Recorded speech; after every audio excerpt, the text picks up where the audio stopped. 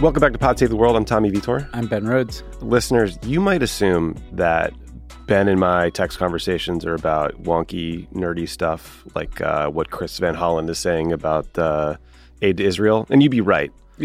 But it's also about the hilarious content that Twitter users are making about a brawl in Alabama on sort of a river walk. That consumed most of my morning, thanks to you. I have to admit that I had one of those days yesterday when I could just tell early on I was going to be very productive. Mm-hmm. And I actually think I ended up spending about 2 hours consuming that content. Oh, yeah, I did. I told you guys 45 minutes, but that was I actually wrote and deleted because I was embarrassed. It was like when you tell the doctor you had 3 drinks this week on average. Yeah, exactly. Yeah. Maybe have a glass of wine once every while. We should probably not comment too much on it, but if you have not gone down the rabbit hole of the Montgomery, and there are many different names for it now, brawl, I guess, is usually the best search. Let's just say it can be a satisfying tour. It's impressive. Yeah. The gist is these sort of like horrible rednecky guys jump a security guard in front of a riverboat full of passengers, and one guy is so pissed about it, he literally dives off the riverboat and swims to the shore to help him. And let me just tell you, the bad guys get it in the end. Yeah, that guy's a total legend. And the only thing I will say confidently is that the white guys could not appear to be more like redneckish, and in the wrong, like they have their shirts off. They literally have rednecks, they get what's coming. Yeah, but people are calling the hero Scuba Gooding Jr. among other incredible nicknames. But enough about that. We got a great show today, Ben. So we're going to talk about the latest developments with the coup in Niger, sea drones in Ukraine, and peace talks that were hosted by Saudi Arabia. Some rare foreign policy polling from CNN got us both quite excited. We will once again also try to take you inside the mind of the foreign policy debates happening in the Republican presidential primary. There's reports that Marines are going to start defending ships in the Persian Gulf. We'll talk about whether that's a good idea. There's some good news and bad news for the president of Colombia. ISIS gets a new boss. Congrats to everyone in ISIS. There's a story about China, leftist groups, and a terrible wedding invite. The worst startup pitch I've ever heard. And then Crooked Media's Max Fisher is going to join us to talk about like a snapshot of where democracy is around the globe. Before we get to the news, Ben, so the Crooked Media subscription community is hopping. We got to get you on the Discord because there's a Pod Save the World. Discord, yeah. I hadn't been on until recently there, but now I'm like deep in it, and there's a whole Pod Save the World. Are there leaked documents? No, not yet. Wink. There's a Pod Save the World channel. And it's this very fun, like funny, rolling, nerdy conversation about foreign policy. I promise to get on the Pod Save the World Discord to the world. Crooked.com/friends if you want to join today. Also, if you want to see Love It or Leave It live in LA, the Thursday night shows at Dynasty Typewriter are back. Go to crooked.com/events for more details and to score tickets. Let's start Niger. Sound good? Let's do it. So on July 26, the former head of the military guard Niger seized power from the current president, Mohamed Bazoum, and they put him under house arrest where Mohamed Bazoum remains with his family. In response, ECOWAS, a union of 15 West African countries, threatened consequences that could include military action if Bazoum wasn't reinstated by last Sunday. That deadline has obviously lapsed. The U.S., the EU, the French, the World Bank, they've suspended aid or they stopped military cooperation with Niger. ECOWAS sanctioned some of the coup leaders. Nigeria even cut power to Niger, which is a huge deal because Niger gets 70% of its power from Nigeria. It's a hell of a sanction right there. Yeah. So this threat from ECOWAS was concerning enough for the folks in Niger that they closed their airspace over the country on Sunday. It might still be closed. Actually, I think flights are diverting around Niger. But obviously, the deadline's passed. There have been a lot of talks and meetings, but no further action. Ben, I saw that the acting Deputy Secretary of State, Tori Newland, went to Niger. She met face-to-face with some of the coup members. No resolution from that. The Deputy National Security Advisor, John Feiner, went to Nigeria with some NSC folks for talks. So ECOWAS meets again on Thursday. The leaders of neighboring Mali and Burkina Faso, who also took power in military coups, sent delegations to Niger. They keep reiterating their support for the coup and their opposition to any intervention. According to Al Jazeera, an estimated 30,000 people gathered in Niger's capital for a pro-coup rally. There's lots of photos from that rally. Some people have little Russian flags. It seems like everybody is worried about or expecting the Wagner group to swing into Niger if they haven't already. So, Ben, you're starting to see there's a lot of diplomacy happening, a lot of good things probably, I assume. There's also some splits within ECOWAS happening. I saw Algeria and Chad said they do not support military intervention. There was a debate in the Nigerian Senate where I think the Senate came out against intervention. There's a lot of tribal and cultural overlap between Niger and Nigeria, which share a border and peoples that would make a Nigerian military intervention in Niger fraught politically for a variety of reasons. You're starting to see people ask the question, was it a mistake for ECOWAS to threaten military action so quickly when there maybe wasn't political support for following through, or at least meeting their 1 week deadline? Do you agree with that? Is it too soon to tell? And anything else you sort of noticed I know you've been deep in Niger coup Twitter because you've been sending me lots of links. Yeah, this is a really interesting story the more you dig into it, and there are different dimensions to it. I mean, first, as we talked about, this is yet another coup in West Africa, and if you stack up Niger, Mali, and Burkina Faso, that's a huge swath of territory that will all be run by coup leaders, all of whom have clearly oriented around Russia and the Wagner Group.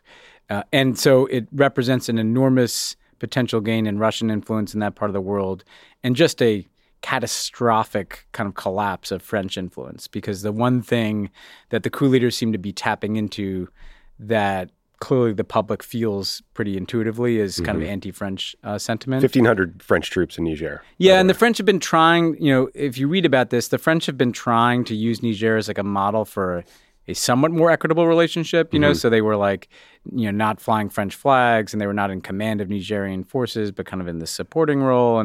But you know what? It seems like that shift was kind of too late to impact public opinion.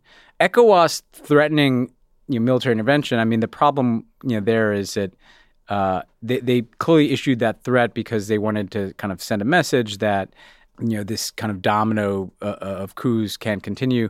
But the problem is that they made the threat before they did any kind of planning around what that would actually mean. And even in Nigeria, you can't intervene militarily without support from their parliament, and that doesn't seem to be forthcoming.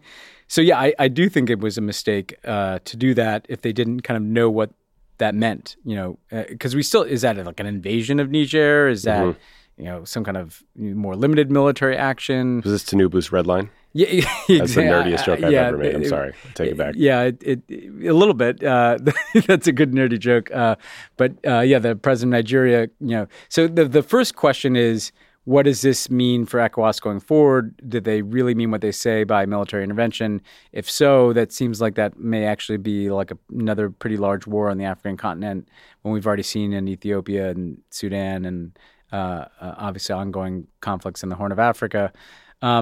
So it seems like the people opposing the coup, that is the United States government that just sent Tory Newland, that is ECOWAS, that is the French government, don't really have like a means of dislodging this coup government.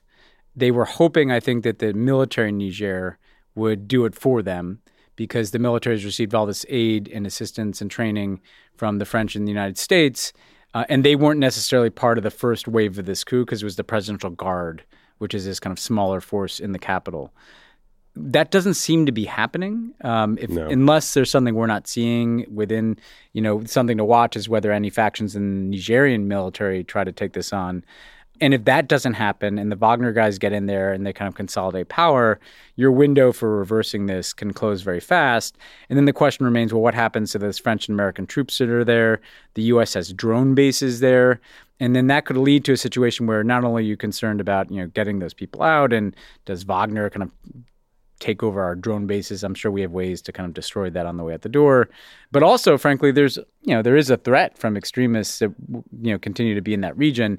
And so you could be left with a scenario where you've got 3 entrenched pro-Russian coup governments, you got the Wagner Group all over the place, and you have probably a growing extremist challenge, because we've seen in places like Mali, that's what's happened. Wagner is not as capable as the French and the U.S. Or they don't even try. Or they don't try, right? And then that could become a bigger threat across West Africa. So this is not good, because unless this resolves somehow politically and diplomatically, or the Nigerian military is able to do this, you got a situation where you could have a rising terrorist threat, or you could have some kind of interstate conflict in West Africa, along with a Russian foothold, is just not great. Yeah, and it's worth pointing out that I think, over the last 6 months, security incidents, like terrorist attacks, anything, are down 40% in Niger. In neighboring Mali, where the Wagner Group took over a couple of years ago, like you pointed out, they're up. So things are getting much less safe in places where Wagner is stationed.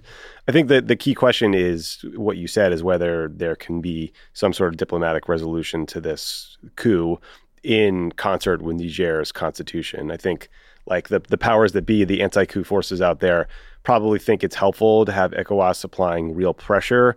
I do, setting a weak deadline without your ducks in a row is probably a problem. But, but once the U.S. makes a determination that there was a coup, there's a bunch of U.S. assistance that they have to withhold and they can't turn back on until there's a democratically elected government again, right? Like the Europeans can turn assistance on and off. We have a lot more restrictions in place that would make it really challenging.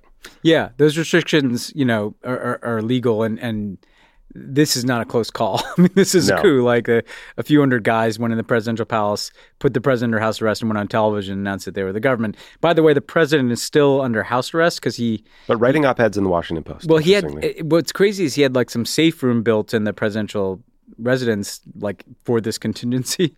Smart. So he's still hanging out there. I guess the question also is like, what are the lessons from the U.S. here? And I don't, these are tough problems. So I don't want to blame the U.S. for this. I mean, this is something that happened internal to Niger, just as it's happened in other places. I do think that just as the French have learned the lesson over the last decade that people were tired of French influence being outsized in this part of the world, the U.S. assistance to these countries is often very securitized around our security interests. Now, they share that interest in fighting extremists, but we've plowed a bunch of money into Niger. The units that we trained were off fighting extremists. They were not in the capital. Exactly. Yeah. And to me, I've heard for a long time, dating back to the Obama years, complaints from Africans that that AFRICOM, the U.S. command down in Africa that does a lot of training and assisting down there, our relationships have become very securitized with these countries, and securitized in ways that are very focused on like terrorism and our threat picture. And yeah, sure, even though that's a threat picture that's shared, it's not like institution building. And the people notice that there's hundreds of millions of dollars coming into their country, and yet the standards of living in Niger are among the lowest in the world. And so I think that the point for the U.S. is we need a more holistic approach here, just kind of training counterterrorism forces and having hugely weighted funding towards that. That doesn't give us the leverage that we think we might have in these types of places. Because even we train some of the coup people. We need to kind of look more comprehensively at our relationships with countries like Niger, so that they're not just places where we're building like a CT force. I'm sure, yes, we have other development programs there, but clearly that didn't add up to like a more stable government, Yeah, and so, there is some hope. There is some precedent of coups getting resolved. There was a coup in Mali in 2012 that I think was resolved, although it was a short-term fix, which led to future challenges. In 2017, ECOWAS troops went into the Gambia, where they helped resolve a constitutional crisis after the Gambian president refused to leave. We could have used some ECOWAS troops ourselves, Ben, after January 6th. Yeah. But, there was a Wall Street Journal story last week that you and I both read, and the headline triggered the shit out of me, which was how the U.S. fumbled Niger's coup and gave Russia an opening. And it triggered me because it's like there's so much foreign policy reporting that is viewed through the prism of Washington. Like win-loss column. Yeah, we can or should influence all these events. But it did note a couple things that were notable. So the U.S. has no ambassador to Niger because Rand Paul was holding that person up. Actually, it turns out the ambassador in Niger, Kathleen Fitzgibbon, did finally get through the Friday after the coup. So thank you, Rand, for that. But the Senate is also holding up the ambassador to the AU, the African Union, our ambassador to Nigeria. The Senate is just like gumming up the works. So, do I think having those personnel in place would have prevented the coup? No. But those are your eyes and ears on the ground. Those are the people that can, intervene in those crucial first 24, 48 hours and, do some diplomacy for you. And, you don't have Senate confirmed folks in there. Yeah. No, and it's both eyes and ears and getting your best and most senior people on the ground. It's also a message to these places about how much they matter to us. Mm-hmm. I mean, the African Union is the principal body, the coordinating all the African states. And it's like, it's like not having an ambassador to the United Nations. Like it just sends a message to the African Union that we don't really give a shit, that these appointments can be held up for political gamesmanship. And look, across the board, I think the U.S. needs to continue. There's some wonderful people in the government working on Africa, but we need to continue to be investing in and creating promotion tracks for people who are Africa experts. I've seen this in the U.S. government, that if you're if you're focused on a region like Africa or Latin America, sometimes that's not what gets you ahead. And we need to do better across the board. Senate confirmation is the easiest place where you would think that shouldn't be a problem. But it's not great when you don't have your people in place and there's a potential war. And Rand Paul is holding up your nominees because he wants information with the lab leak theory. It's like, literally, what does that have to do with Niger? Literally. Infuriating. Okay, well, let's talk about Ukraine. So, Ben, Ukraine continues to very effectively employ sea drones. Over the weekend, they hit a Russian oil tanker off the coast of Crimea. Before that, they hit a Russian landing ship in the Black Sea. Both of these targets, suggest some very impressive range on these things, and clearly, like, they're making more of them, and their capabilities ramping up. The New York Times reported that these sea drones can travel 48 miles an hour and have a range of up to 450 nautical miles, that's pretty far. 3% of global oil and gas products move through the Black Sea, including 10 to 20% of Russian oil exports. So Ukraine could have a big impact on global energy prices. They keep hitting these oil tankers as well as warships. Republican presidential candidate Chris Christie went to Ukraine. He solved everything. That's great. Although I do appreciate him doing this. It'll probably lose him votes, if we're being honest. We'll get some polling later. Well, Chris Christie going to Ukraine is kind of the foreign policy version of Chris Christie coming on Pod Save America for his presidential campaign. Speaking to the wrong audience. Might get some donors, might get some attention, but I'm not sure it's going to win in the Republican primary. Not winning a lot of votes. The Wall Street Journal reported that Ukraine is burning through 90,000 artillery shells a month and struggling to ramp up production to sustain that pace. It just gives you an idea of how brutal this conflict is. In Russia proper, anti-corruption activist and opposition leader Alexei Navalny was sentenced to another 19 years in prison for charges of extremism, bullshit charges of extremism. It's the latest in a series of show trials and unjust sentences for Navalny. I think this trial was held in the penal colony where he's already at. So it's a joke. And then finally, Ben, representatives from 40 countries met in Saudi Arabia for talks about a potential peaceful settlement to the war in Ukraine. That included reps from China, India, the U.S., Europe, but not the Russians. Things like the National Security Advisor level. The Ukrainians said the talks were productive. Russia denounced them. The attendees aren't talking much about what was discussed, but it does seem like, I don't know, I was cynical about these things. If nothing else, getting those people in the room might have a net benefit long term. Maybe you can badger, like the Saudis clearly did this for PR, right? Like they know if they hosted Ukraine peace talks, like that's the best thing for them in terms of influencing Western audiences. I do wonder if there's just some value of like getting the national security official from Ukraine talking directly to the Chinese and the Indians. Yeah, I agree with that. I mean, I do think it was, cynical PR for the Saudis, and that it was also probably part of them trying to create positive mood music around these normalization talks that we talked about last week. But look, I think that you want to create structures where people can come together and meet. Part of that is, yes, the Saudis have a convening power, and some of these other countries do, that can get the Ukrainians in the room with people that they're not going to meet with at the G7 or NATO summit, right? Where the European countries couldn't get to come. Yeah, exactly. So it's just, just enlarges the people they're talking to. But more importantly, I think, is that you never know when momentum might build for some kind of agreement. Some escalation risk could take place. Something scary could happen. The grain crisis could accelerate. And, the best thing I saw out of this is that there may be further meetings in other places. So this becomes kind of like something that continues in terms of a format. And that's really the best you can hope for, is like, create formats for diplomacy, that serves some Ukrainian purpose and talk to some more countries. But also, if something happens that really seems to accelerate the global interest in resolving this, which you'd think it would already be there, but you want to have some structure and some muscle memory around that, so that the same people are not meeting for the first time. Definitely. And like in terms of the war itself, I mean, this drone capability is interesting and seems to be ramping up. And these attacks deep into Russia are the norm now. I did hear an interesting analysis from Mike Hoffman, who's this Russia analyst who's all over the news since the war started. The military nerd. Yeah, he was on the War on the Rocks podcast. Great show. He was talking about how, and has been arguing for a while, how the Ukrainian decision to throw so many resources and troops at Bakhmut was a mistake because it tied them up there. It allowed the Russians to entrench and lay down more mines in other places and reinforce those positions. And then meanwhile, like for a while, it seemed like, okay, maybe Ukraine is winning this war of attrition. But even if it was 3-1 Russian deaths compared to Ukrainians, the Russian deaths were all Wagner forces that they just got out of prison, while the Ukrainian forces who died were like some of their battle-tested men who they can't replace. Yeah. So two things on the war. That point, I've heard this from a bunch of people. I think it was the U.S. government's position at the time too. Yeah. I mean, I'm comfortable saying I've heard that from people that let's just say serve in the U.S. government.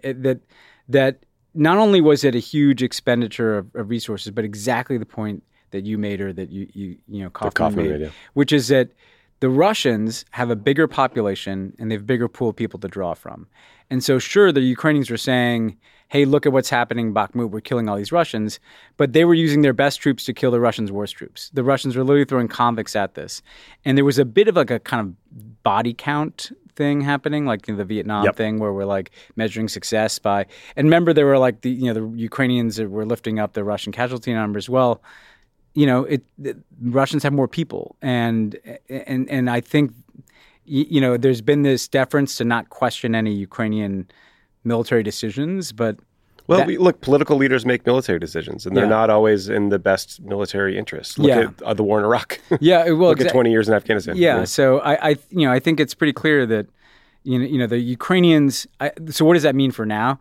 I think in general, it kind of means that the Ukrainians need to be a little more careful about their most highly trained troops, their most advanced equipment. They have to be pretty strategic about where they choose to deploy that, And I think it kind of explains why the counteroffensive might be going a little slower than people thought, because it does seem like the Ukrainians are putting a premium on avoiding casualties, and they're not just rushing these, newly equipped best arms into the fight. They're like kind of probing still for weak spots and having a really hard time getting through like gigantic minefields. No, and that's the right decision. But the problem is that Bakhmut probably necessitated that even more.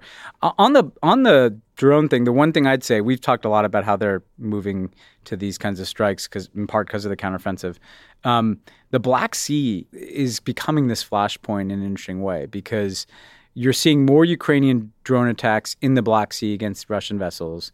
The absence of the grain initiative has kind of removed Russian constraints on striking. Mm-hmm. We talked to Samantha Power about strikes in Odessa.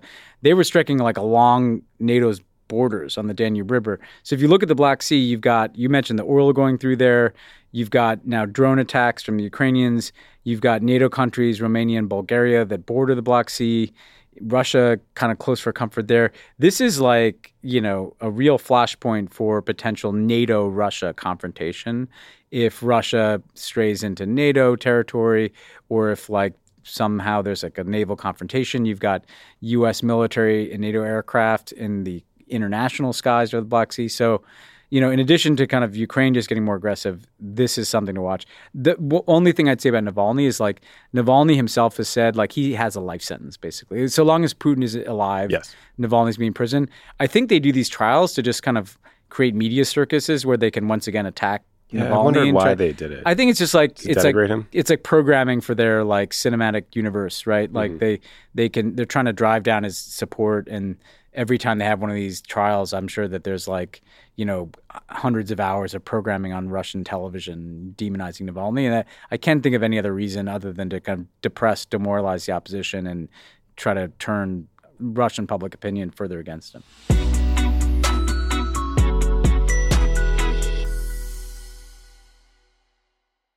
Pod Save the World is brought to you by the UN Refugee Agency. The UN Refugee Agency, or UNHCR, responds to emergencies and provides long-term solutions for refugees. They provide aid in over 130 countries, including Ukraine, Syria, Afghanistan, and Sudan, where people are forced to flee from war and persecution at their greatest moment of need. UNHCR helps and protects refugees by providing food, shelter, medical care, and other life-saving essentials. The agency jumpstarts relief in 3 key ways. They transport core relief items stored in even the most remote areas of the world. They deploy expert emergency staff trained to help in crisis situations, and they transfer funds directly to support the emergency. Because of generous supporters and donors, UNHCR can scale up its response within 72 hours of a large-scale emergency. Your support helps provide life-saving aid for refugees whenever and wherever emergencies occur. Donate to USA for UNHCR by visiting unrefugees.org/donation. That's unrefugees.org/donation. Hi, I'm Erin Ryan, a writer and host of the podcast Hysteria. And I'm Alyssa Mastromonaco, former White House Deputy Chief of Staff and also a host of Hysteria. And this week, we were asked to talk about Women's History Month, and on behalf of women everywhere, okay, fine. Our show Hysteria is about the way news and culture impacts women in America every week of the year. From the latest on reproductive rights to the ways pop culture handles women's stories. And not just because it's March, okay? We exist the other 11 months of the year, too. What? Don't... You heard it here first. Don't even get us started on our exclusive YouTube series, This Fucking Guy, where we try to figure out how the worst people in America got to be so awful. So if you're looking for a pod that's by the ladies and for everyone, make sure to subscribe to Hysteria wherever you get your podcasts. Did you know that women make up 56% of law students? That's grounds for bragging rights at the dinner table for your conservative uncle who still thinks women belong in the kitchen. It's clear that the future of the legal field is female. So why are so many legal podcasts and reviews authored by men? Hi, I'm Leah Littman. I'm Kate Shaw. And with Melissa Murray, we are the hosts of Strict Scrutiny. Each week, we break down the latest headlines and biggest legal questions facing our country through the lens of diverse voices to give you expert views you won't hear anywhere else. Strict Scrutiny is your guide to the Supreme Court. New episodes drop every Monday, plus bonuses whenever the Supreme Court takes away another one of our rights. Make sure to subscribe to Strict Scrutiny wherever you get your podcasts.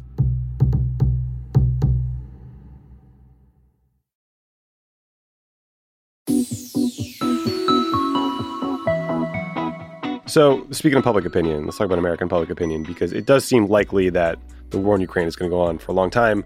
We will probably need to do another supplemental appropriations bill to send more arms and stuff. No question. So that gets you into public opinion. CNN released a foreign policy poll. Very exciting moment for us Worldo nerds here. Let's dig into some of the numbers. So, Ben, first the top line stuff.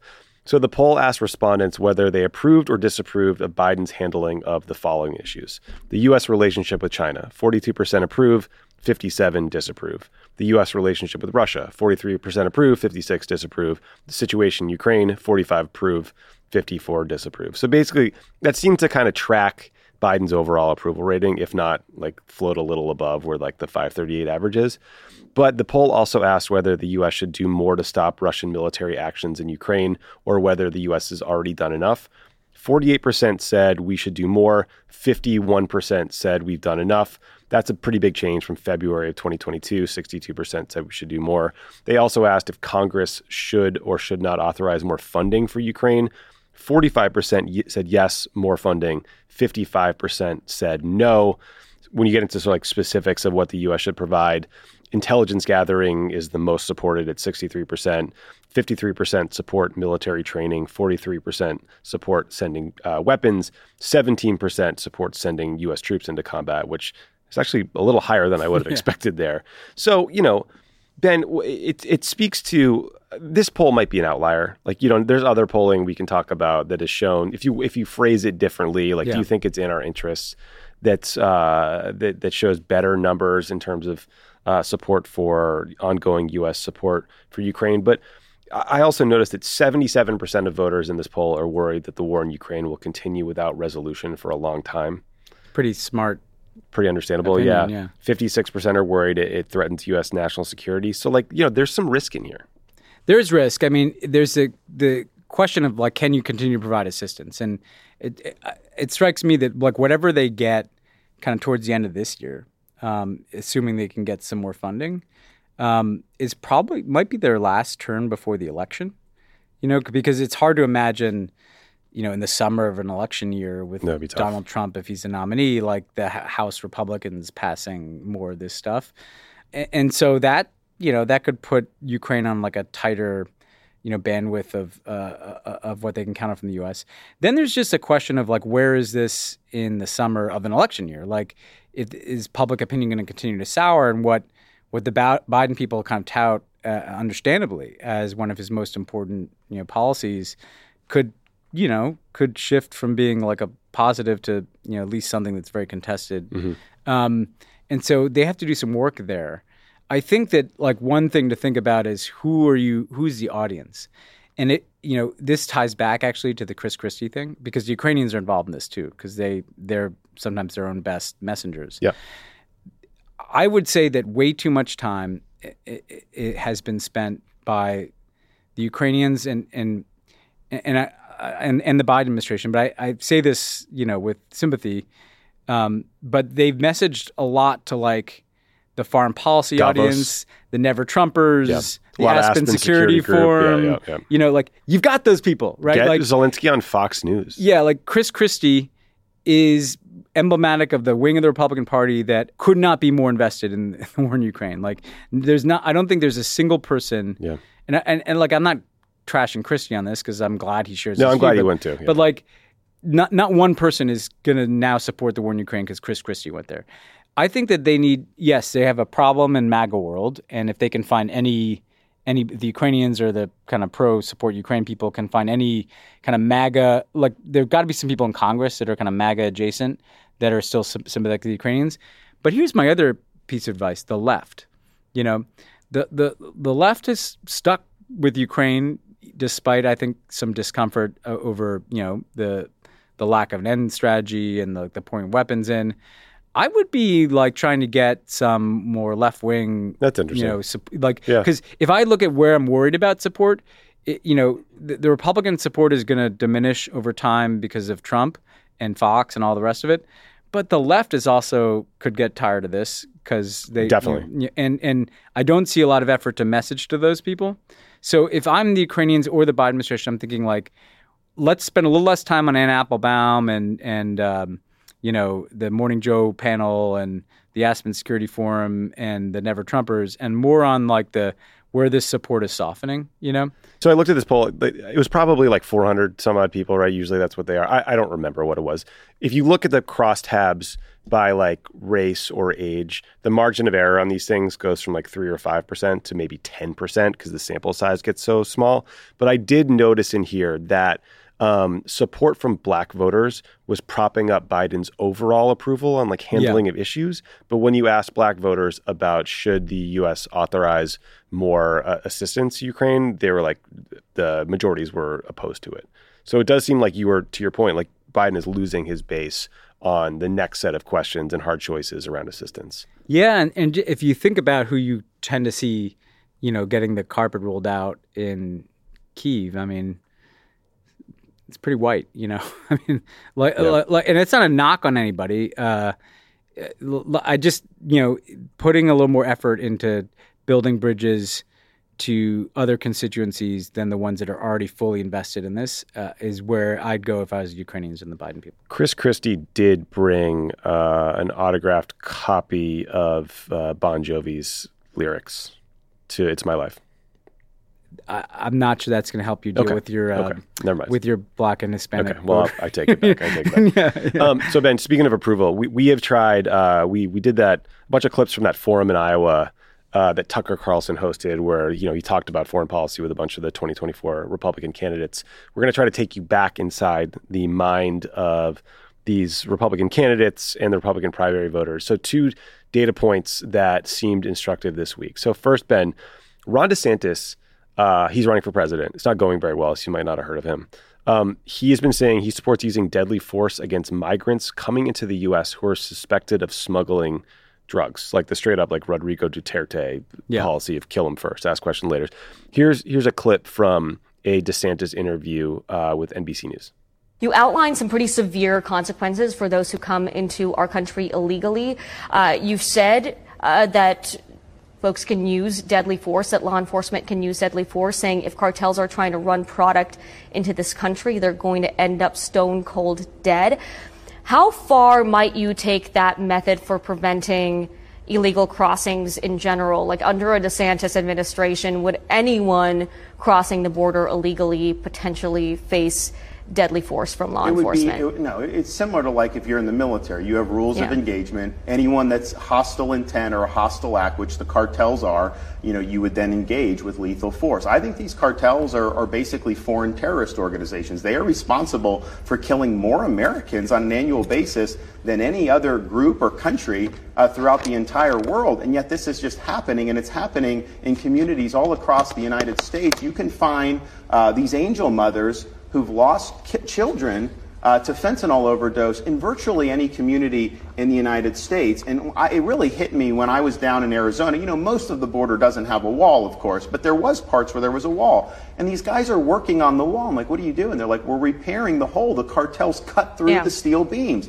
So if you see that happening, and they got the satchel of fentanyl strapped to their back, you use deadly force against them, you lay them out, you will see a change of behavior. You have to take the fight to the cartels. Otherwise, we're going to continue to see Americans dying. Sorry for making you listen to his horrible voice. Every time the voice starts, it's like, It's tough. It's tough. Dasha Burns, the reporter who did the interview from NBC, she pushes on him on like, okay, how do you know it's the middle of the night, you see someone crossing the border, how do you know it's a drug dealer versus like a pregnant mom? And he's like, well, in Iraq, we figured it out, but no, we didn't. yeah. But reminder, like, there's an NBC poll recently that found 86% of Republican primary voters support deploying the U.S. military to the border to stop drug dealers. Majorities of the entire country, the entire electorate, support it too.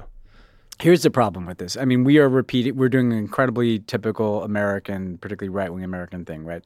Which is that there's a very big problem in fentanyl. And you could categorized as a national security issue. It's also, a public health issue. And that's what I'm going to get to is like their toolkit that's emerging is sanction China and bomb Mexico, essentially. Literally. I mean, that's their policy. And it's such an American we have this problem in our communities. We have all kinds of underlying factors that are contributing to demand for fentanyl.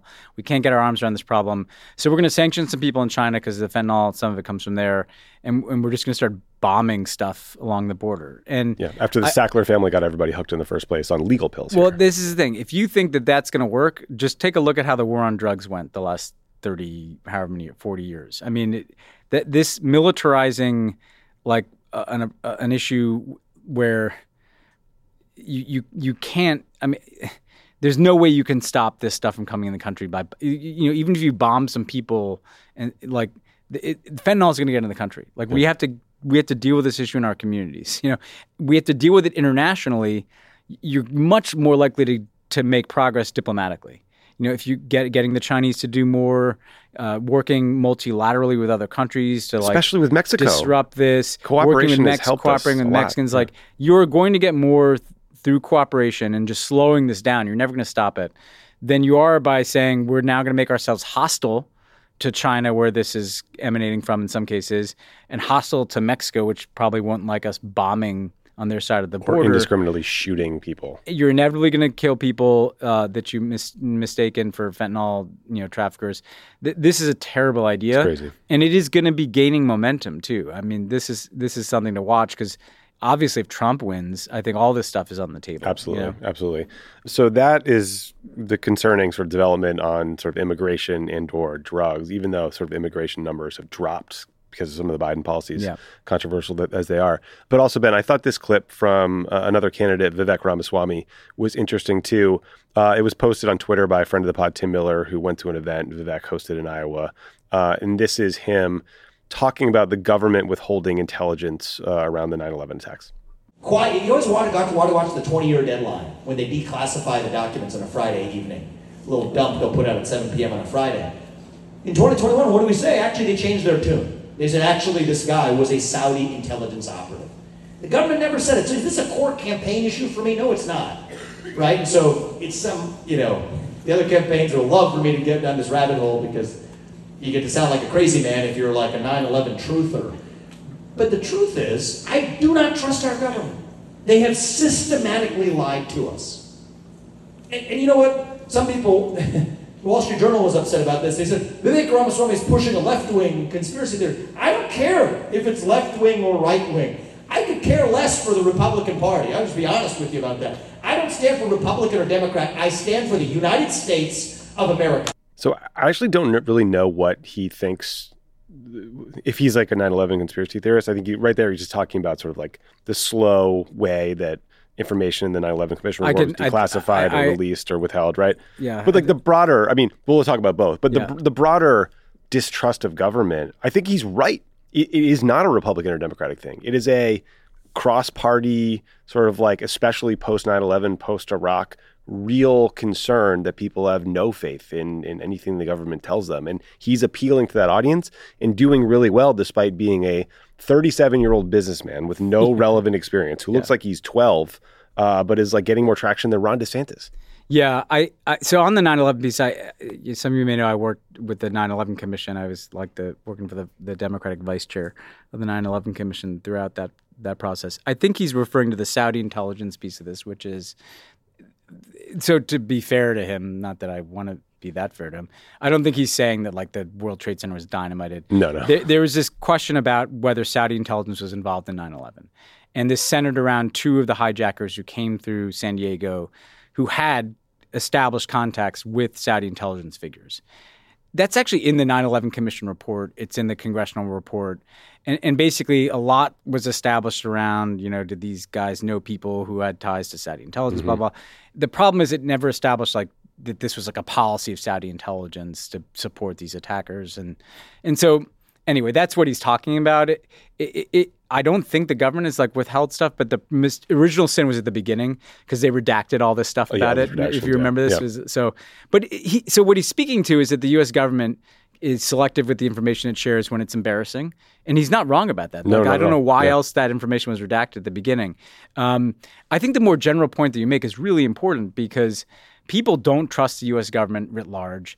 At the same time that you see an explosion in conspiracy theories used to be about like, curious, somewhat sometimes, strange people, but sometimes, even, all of us have gone on rabbit holes of like trying to figure out if something happened. What's happening now is that they're just being told what's the counter story, the QAnon story or the Trump big lie about the election story. And all of a sudden you have 40, 50, 60% of Americans just ready to sign on without doing the research, as Joe Rogan would say. Like they're just willing to hear an alternative reality that sounds... It's more satisfying. Conspiracies are satisfying. And I think it is distorting the American political brain. And we've talked about we should continue to follow this because I think that the whole Joe Rogan, Elon Musk, Bobby Kennedy Jr., Vivek Ramaswamy, like it's not like a huge force in American politics, but it is there. And with such razor-thin margins in our elections, like it's a potentially determining factor in elections, Yeah, I mean, look, I think the United States has a history of, I think, being prone to believing conspiracy theories. But I think, look, I'm not calling the lab leak theory a conspiracy theory. It's one theory. There's another theory that there was a natural release. New York Times had a great piece recently, like sort of laying out the case for both sides. And I don't know what the answer is, but it is interesting that the majority of the country believes the lab leak theory now. I think in part because it helps answer the question of how this horrible thing could happen to us in a way that's much more satisfying than the world is chaotic and random and it's out of control. It's like a little more... It makes you feel a little more control if you think, okay, there was a lab doing research they shouldn't have done. We're going to shut down that research. We're going to shut the border and prevent this from happening again. Yeah, and I think it speaks to the need to be careful at the outset of the same thing I was saying with the Saudi piece. The lab leak theory in part got traction is because some of the statements about the origins of COVID were probably too definitive out of the gate, too categorical. And so then when you could raise questions about those statements, even if you couldn't prove the lab leak theory, if you can raise questions about the quote unquote official version, it throws everything up into question. And those questions got silenced on some social platforms. And so you got to be transparent about what you know and don't know. And you have to be careful about making categorical statements until you know you know it categorically. Yeah, for sure. We got a lot of stuff today, so we'll move a little faster through these next few. So the U.S. military is reportedly prepared to put teams of Marines and sailors on commercial ships transiting the Persian Gulf to deter Iranian forces from attacking them. These ships are vulnerable, especially in the Strait of Hormuz, which is this narrow choke point between the Persian Gulf and the Gulf of Oman, where 20% roughly of the world's crude passes through. It looks like what would happen here, Ben, is ships would request protection, including international ships. They would get approved or not approved by the U.S. government based on whatever equities they consider, including the country of origin of the ship approving the Marine presence on them. The U.S. has steadily been deploying more and more Navy and military assets to the Gulf in response to Iran harassing and seizing a bunch of ships in the area, especially since 2019. In response, there was some Iranian military drills the other day in the area, so they're watching this and not happy about it. So I have not seen confirmation that Biden has approved this plan. It sounds like he will, though, because you're not seeing it denied. I'd love to know a lot more about how this would work in practice. Like, let's say you have 20 Marines on some Dutch oil ship. They're attacked by a bunch of Iranian boats. They get in a firefight. Things don't go well. Are they calling in air support? Are we directly bombing these Iranian boats? So there's a lot of ways this seems escalatory or risky, but I don't know. What have you heard? Is this proposal something that's surprising to you? It is, because I think we need to hear a little bit more about why now. Why there's been, as we said last week, there have been challenges in the Straits of Hormuz for a long time. What are they seeing that necessitates this escalatory step? In any conventional flare-up, the U.S. has such overwhelming superiority that I'm not sure we need the Marines there at the beginning to be able to deal with it. And you're right, them being there could kind of raise the escalation risk out of the box. So, let's reserve judgment. But I think they need to provide a little more information about why they want to do this now.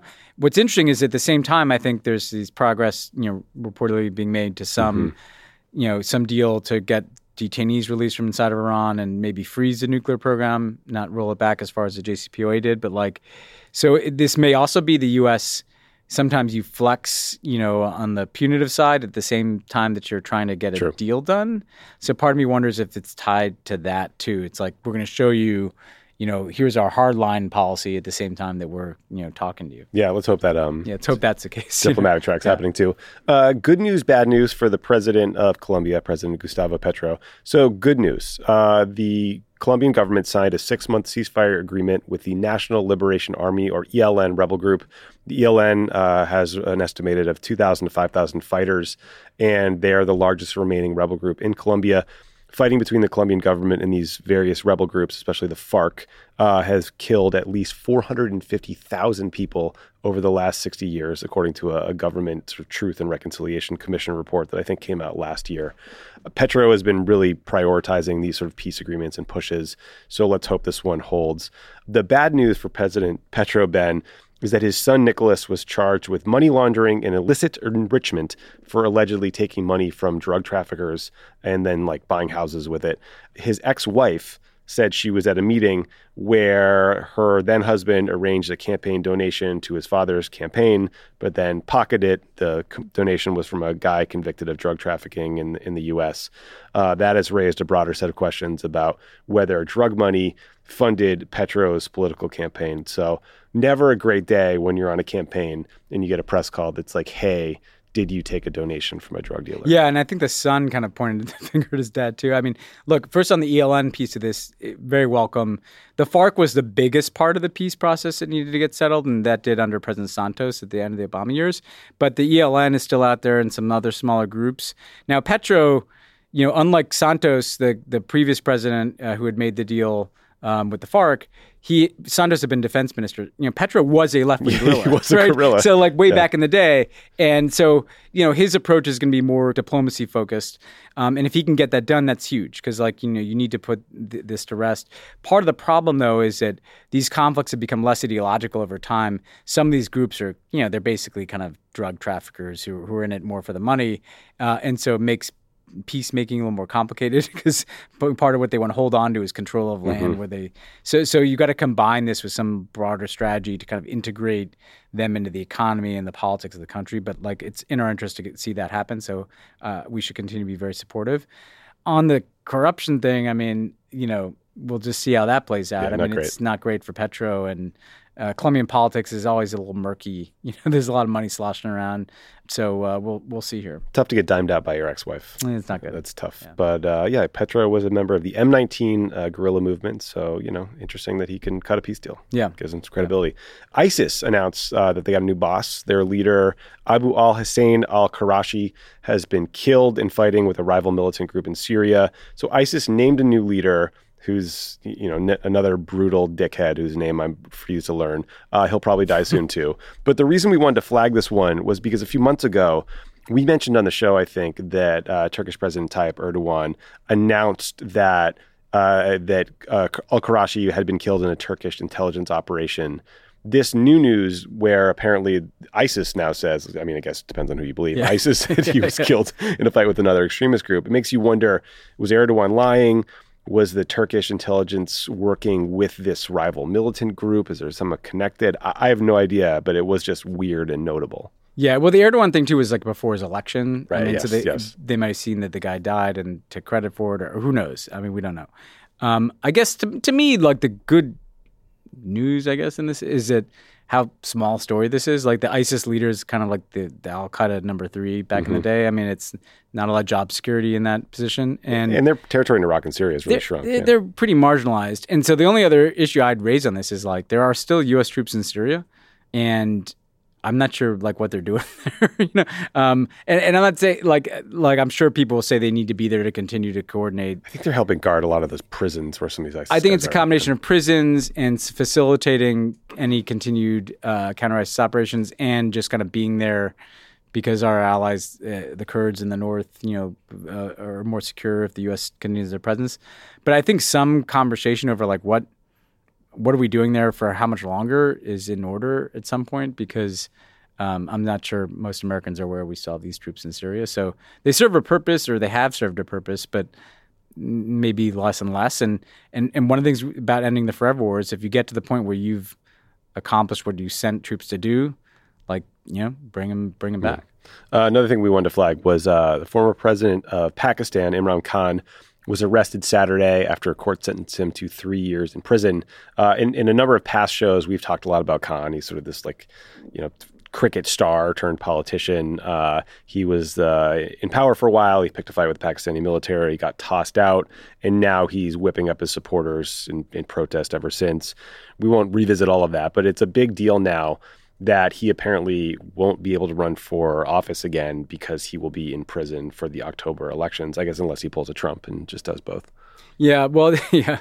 At the end of the day, his supporters didn't kind of completely take to the streets when he got thrown in prison. That's true. He may be running out of cards. Like if you're taking on like a military-backed government, and prison is kind of the card that they have to play. Now, he may become over time, like that may give him legitimacy to, not inconceivable in a place like Pakistan that he steps out of prison one day and becomes prime minister again. But for the time being, at least, this makes the election feel even more military controlled than usual. Oh, yeah. I called him president. I meant prime minister. Yeah. How dare you? A couple other things here, Ben. So, there was a New York Times story. It ran with the headline, "A Global Web of Chinese Propaganda Leads to U.S. Tech Mogul." So you and I both read this and we're like, what is going on? So the story is about how a guy named Neville Roy Singham, who the Times says is a, quote, known as a socialist benefactor of far-left causes, is actually getting his money from the Chinese government as part of this broad propaganda effort. And then he uses it to prop up or fund progressive advocacy groups. One thing we've learned on this show is that it's very hard to do long investigative pieces like this justice on the podcast by just repeating them. So you should all go read it yourselves. But two things jumped out at us, one serious, one funny. The first is that, Singham is married to a woman named Jody Evans, who's the co-founder of Code Pink, which is a very well-known anti-war group. I was surprised, disappointed, I don't know, shocked really to learn that Code Pink has gone from criticizing China's human rights record to defending their internment of the Uyghurs, which is a Muslim minority group in China that the Chinese have been throwing people in concentration camps, in re-education camps, people by the millions. She basically calls the Uyghurs terrorists and defends their detention, which is really, it's worse than genocide denial. It's support for these actions. And then, so that's the serious part. The funny part was the Times describes their wedding as a who's who of progressivism and said that it was a working event that included a panel conversation on the future of the left. So they're all in Jamaica. They're all in Eve Ensler, who's now named V. Yeah. Right, who wrote the Vagina Monologues. Yeah. Who else was on it? I don't have the story in front of me. It was a fascinating group. It was a good crew, yeah. It was quite a crew. I just did want to say, if you invite me to your wedding and there's a panel discussion, I will not be attending, and we're no longer friends. Yeah, it'd be like, you have the ceremony, and then you think you're going to be like shown to a reception for drinks, and instead you're shown into like a panel discussion. It's just you and me talking about sanctions and about the future of the left. The one like serious point I make on this is it's a great article. People should read it, and essentially it's like the Chinese are funding all these different bits and pieces of left-wing infrastructure in the United States that take positions that are friendly to China, and also kind of more insidiously, frankly, funding stuff in Africa. That is basically like Africans think they're showing up to be trained to be like kind of organizers in politics, and all they're being trained on is how great the Chinese are. The challenge for this on the left in this country is, as someone who kind of interacts with a bunch of people in the progressive and even left space, like there are good left-wing arguments that will need to be made in the years and even decades to come about not getting into a conflict with China, not getting into a total Cold War paradigm with China. If you are making those arguments from a vantage point of being paid by the Chinese government or being in some kind of paid partnership with the Chinese government, or the only way you're making those arguments is around apologies for the internment, this is where the left gets in trouble. Like it's a good policy objective to say, let's not have war with China. Mm-hmm. We don't need to deny a genocide in order to make that policy argument. And I don't get why that's so hard. It's just very important to draw, it doesn't mean you have to be hating on the Chinese all the time. Some people could even say, like, as this guy says in the article, like, I actually like their system. I don't like their system. But if basically the movement in this country against conflict with China becomes kind of co-opted by this Chinese Communist Party agenda of burnishing their image, that's very bad for, I think, what is a legitimate point of view. Yeah, it's very bad for the left. For the left. You should not be out there defending, throwing well over 1 million people into these re-education camps where people are tortured, murdered, raped. I mean, the stories from survivors of these camps are the most harrowing things you've ever heard in your life. To suggest that, like, it was a necessary evil because this is what she said, like the Saudis funded Wahhabi schools and exported extremists to Xinjiang, China. It's like, what are you talking about? And they also had points in there that like the Hong Kong protest movement were the same as the January 6 rioters. I mean, what? I mean, like that kind of stuff is just hugely discrediting to left-wing views on foreign policy writ large. And so I would urge people that to just make sure that you're not like dipping your toe in these waters, because it undermines frankly well-meaning people who aren't like taking those positions but who don't want a conflict with China. Wild story, worth reading. Ben, before we get to some of our interviews, I just want to quickly describe to you one of the worst ideas I've ever heard, if that's okay. Sure. Have you heard of WorldCoin? I don't think so. It's okay. It was co-founded by a guy named Sam Altman. You might have heard of him. Well, I've heard of him. Yeah. Silicon Valley VC muckety muck. He started Y Combinator, very successful investor thingy. He's currently the CEO of OpenAI. Yeah. So they do ChatGPT, et cetera. So here's the pitch for WorldCoin.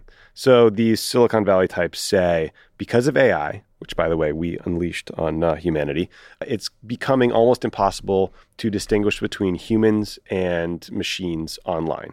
Basically, like, they can do all the CAPTCHA things, right? It's like hard to prove that you are you.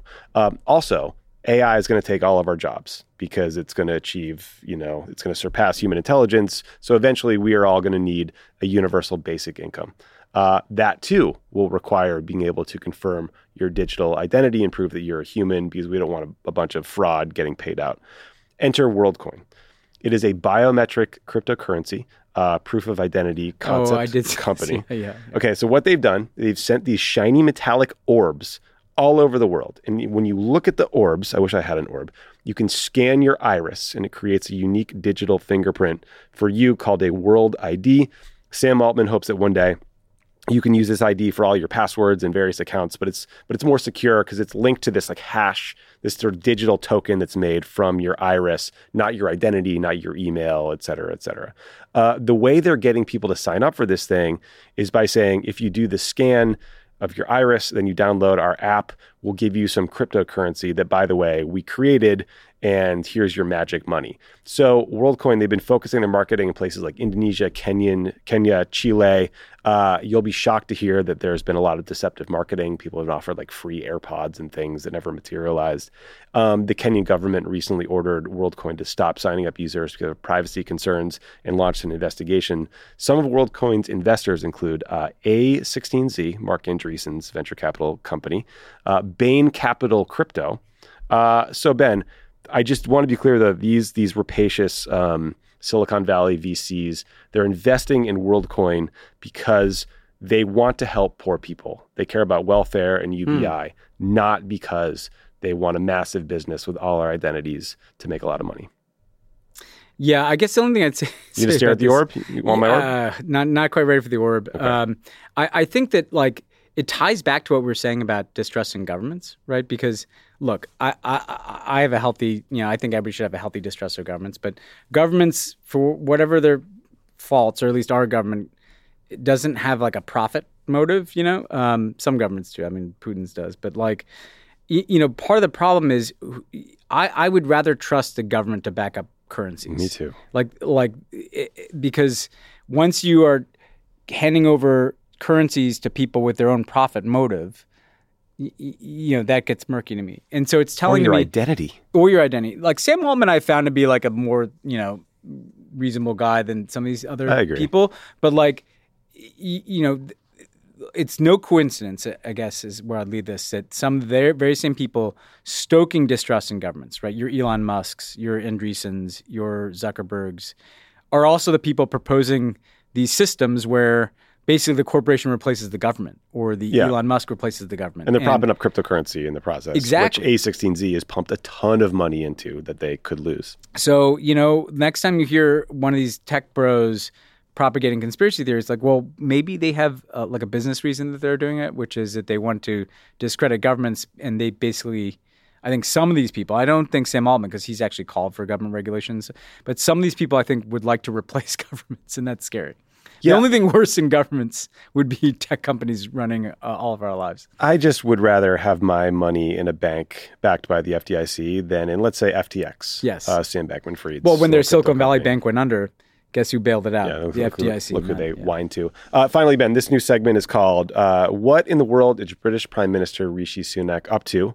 Well, it turns out one activist from Greenpeace managed to climb onto the roof of his house, cover it entirely with black cloth to protest his plan to approve 100 new oil and gas licenses. So, bold protest. Greenpeace still got it. Seems like an interesting, bit of a security failure. Imagine if, I don't know, the White House is covered in cloth all of a sudden. But Rishi didn't seem to mind Ben because he was on the road. Let's hear a clip. I just had the biggest heart attack of my life. So I walk into my Taylor Swift themed 7 a.m. SoulCycle class in Santa Monica, and there's Secret Service everywhere in the studio. They're lined up on the sidewalk. They're inside. They're in every corner. They're like standing there with their earpieces, and like they're all serious, and there's just security everywhere. I'm like, what is going on? My mind immediately goes like, holy shit, Taylor Swift is about to be riding in my 7 a.m. SoulCycle class. Like, she's performing in LA. Like, celebrities do this all the time. So we get in, and I'm like trying to look around, but trying to play it cool. And the security guard comes into the class. There's actually like 3 of them, like standing in all the corners, and they stand there like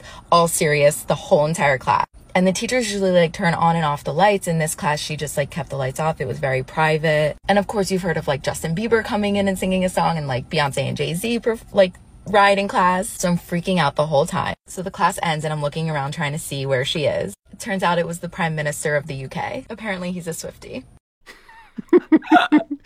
That's a TikTok from a woman named Hannah Harmelin, who apparently thinks Taylor Swift has Secret Service. Big bummer. Rishi Sunak is wah wah. Yeah. Imagine, first of all, that is such a, and I'm a Swiftie, but like not in Hannah's league. Like that you could just tell we had a great Swiftie correspondent there. I don't know, Rishi. We like Soul Cycle.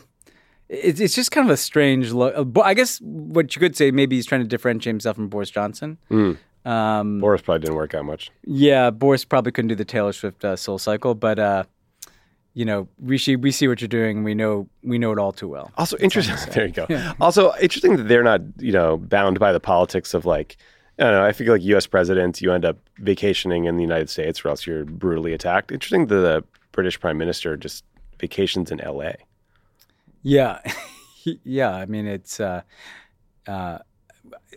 think it's like we're one of the only countries that has this kind of weird fixation on where people vacation. Because I notice a lot of European leaders they'll vacation like the south of France. That's or something, true. You know That's what I mean? true. In Europe, you can travel more freely. They're a little more open to that kind of thing, which is probably healthy. Yeah. All right, we're going to take a quick break. When we come back, we are going to talk about the status of democracy globally. So stick around for that.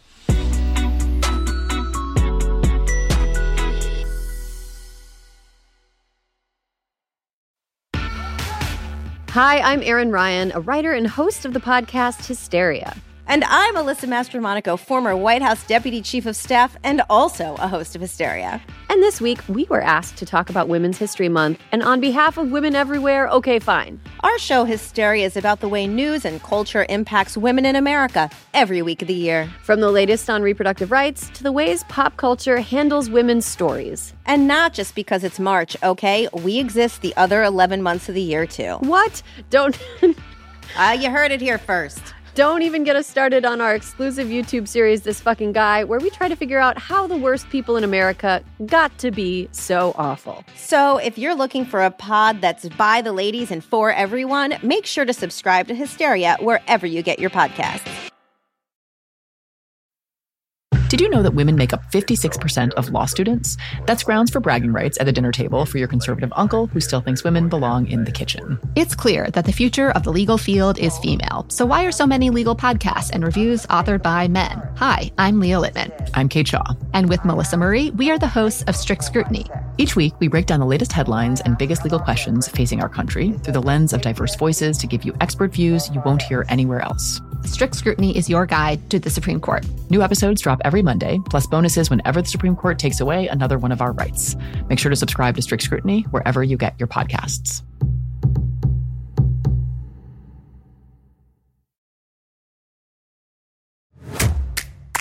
The Crooked Store's latest collection has a clear message for anyone trying to take away abortion rights. Don't. The No Trespassing collection features 4 different designs, each inspired by a different state where abortion is under attack. There's Stay Out of My Swamp for Florida, Stay Out of My Hole for Arizona, Stay Out of My Prickly Pear for Texas, and Stay Out of My Strip for Nevada. But obviously, I'll be wearing these no matter where I am. A portion of proceeds from the collection will go to Vote Save America's F-Bands, the Fight Back Fund, which currently is supporting abortion rights organizations across Arizona, Nevada, and Florida. Head to crooked.com/store to shop.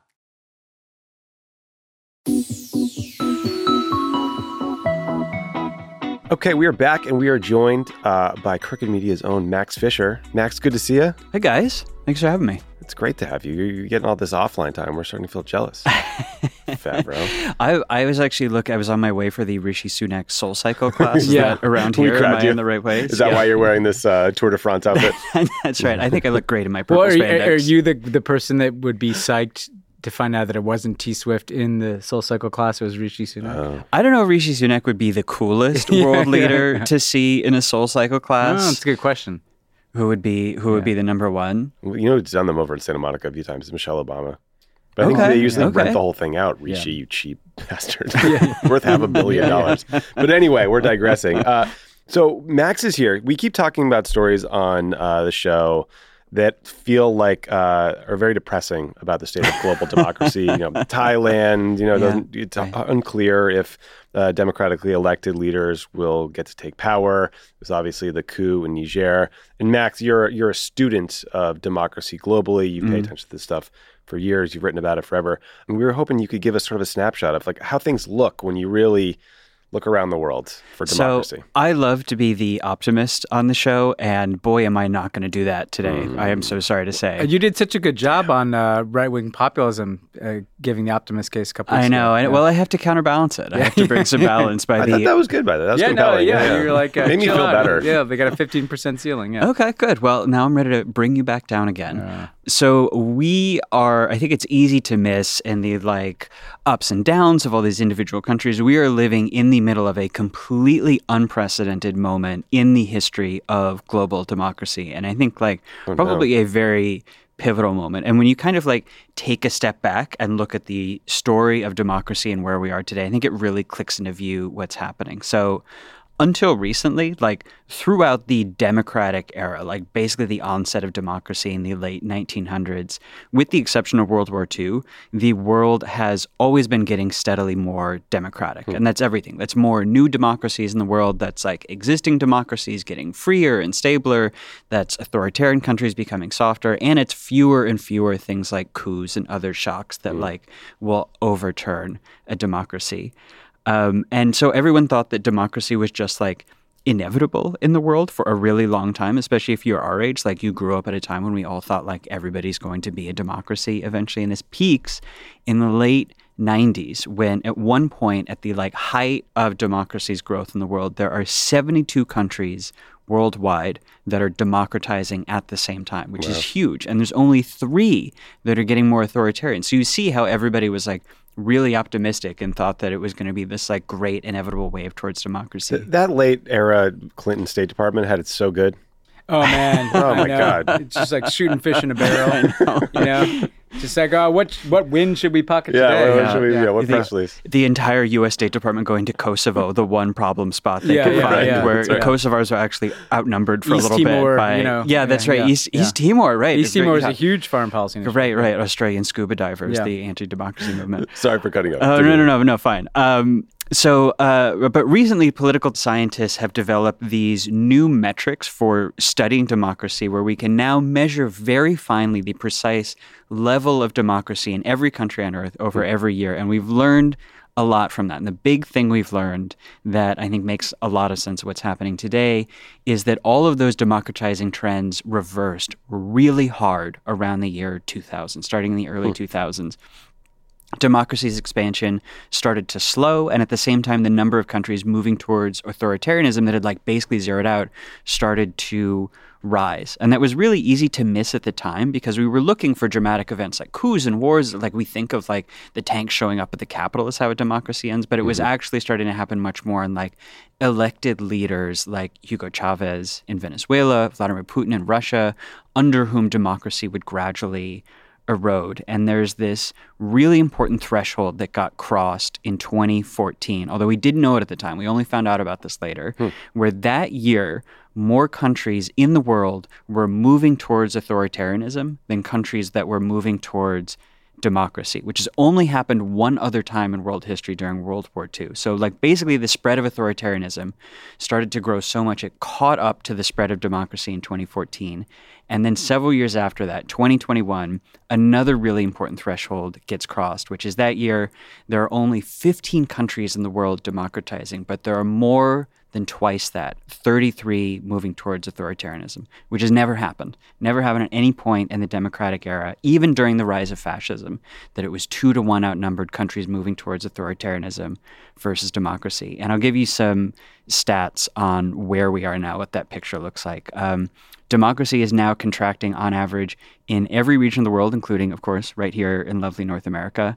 It's declining in wealthy countries, in poor countries, in U.S. allies, among adversaries, in new democracies and old ones.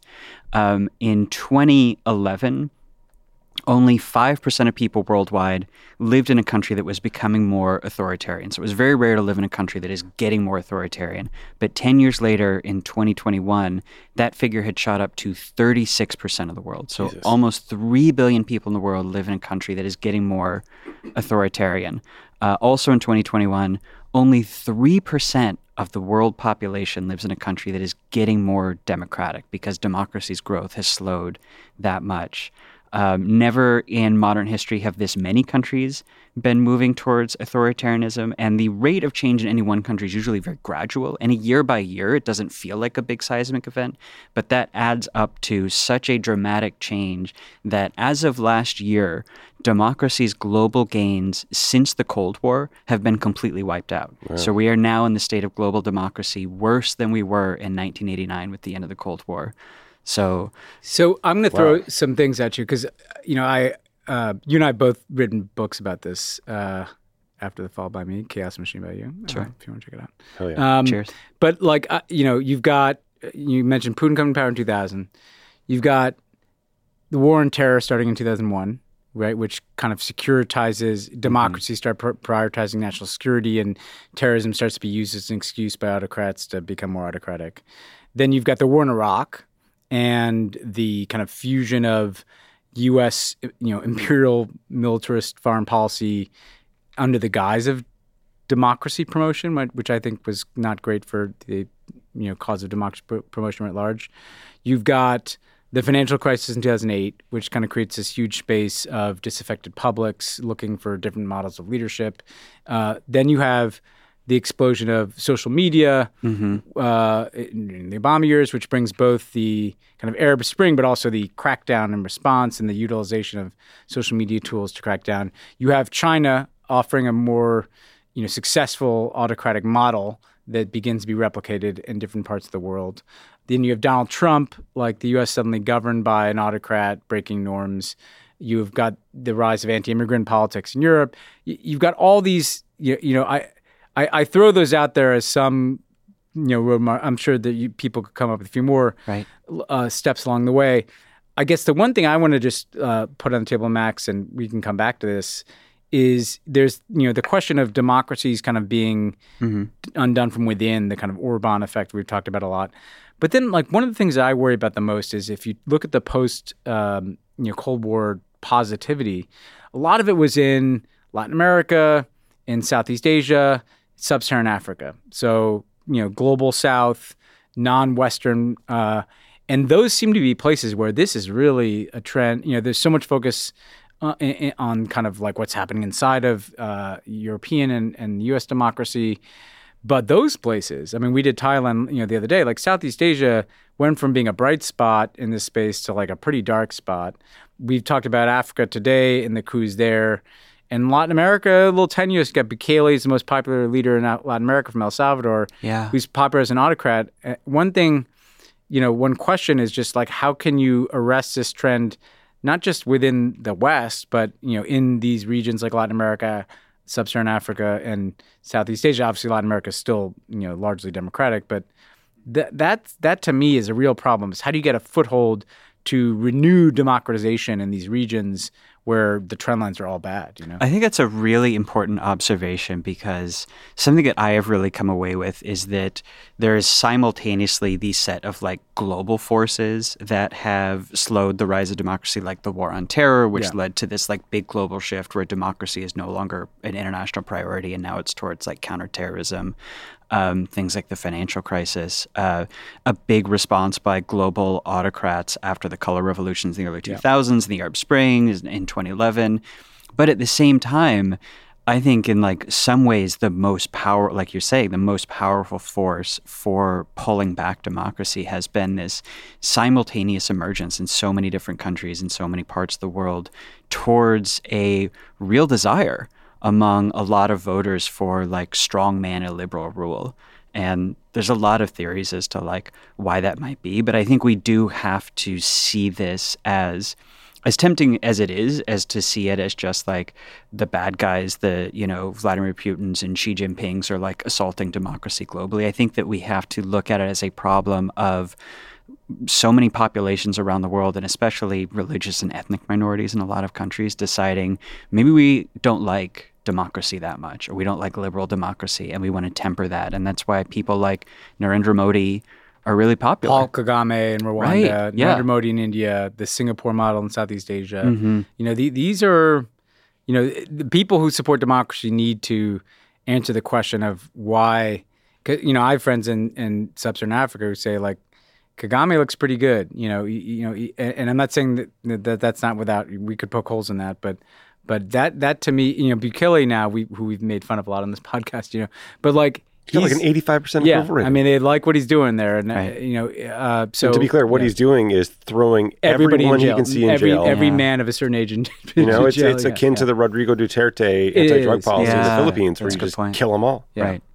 What do you think about Max? What last thing for me? In this, because I focus on this in my book, the discrediting of globalization generally.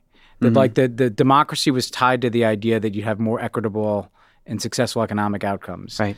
And that kind of the collapse in confidence in globalization, which in this country is like, we don't like elites and we don't like the trade agreements and things like that. But the democracy got tied to kind of like neoliberal globalization. Right. And that's part of what's going on here is that like the failure of economics has led to a failure of democratic politics.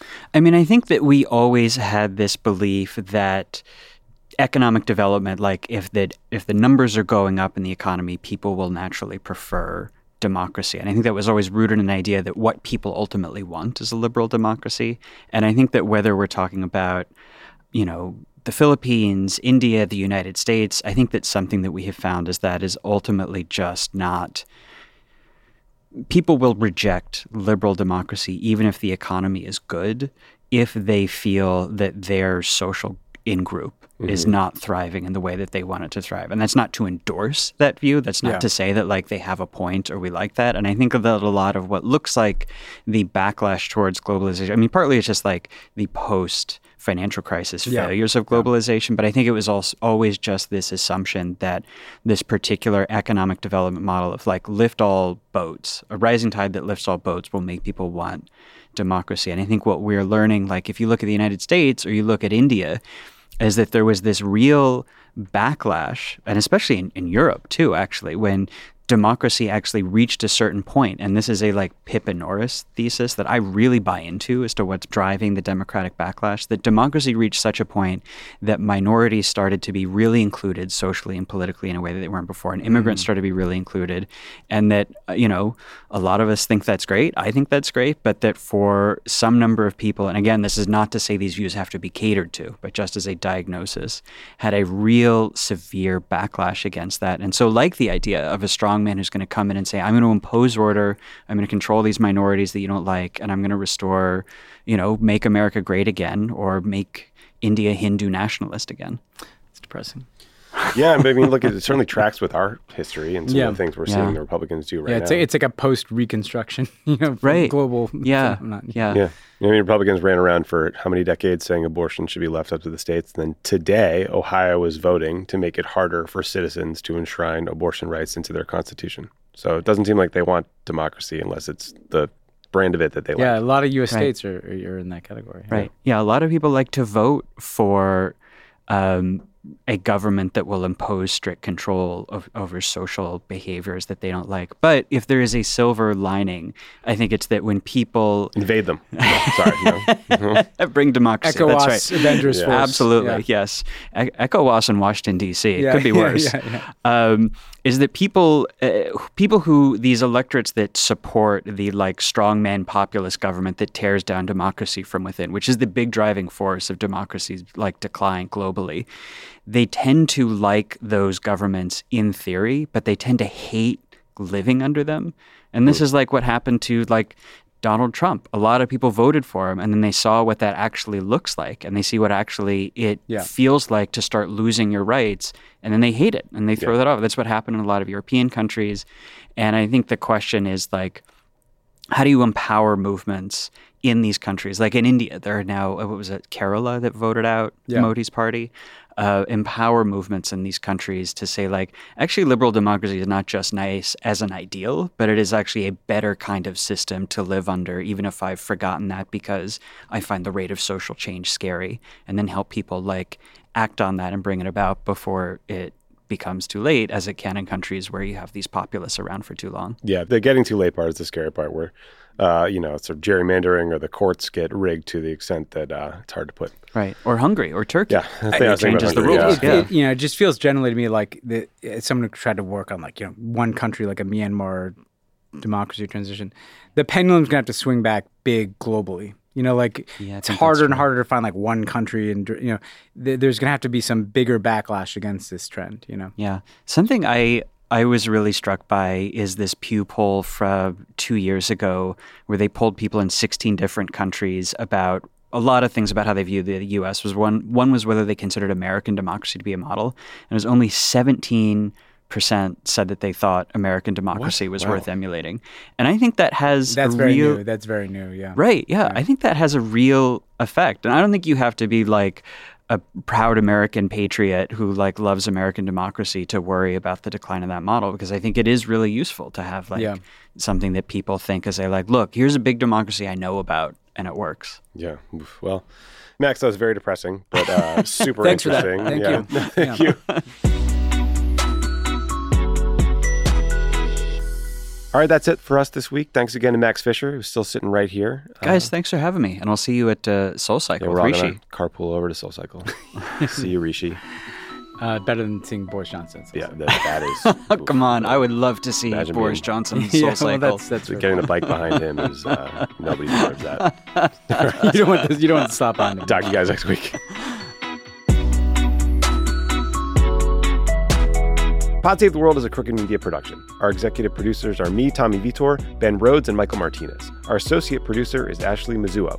It's mixed and edited by Andrew Chadwick. Audio support by Kyle Seglin and Charlotte Landis. Thanks to our digital team, Elijah Cohn and Phoebe Bradford, who upload our episodes and videos to youtube.com/PodSaveTheWorld.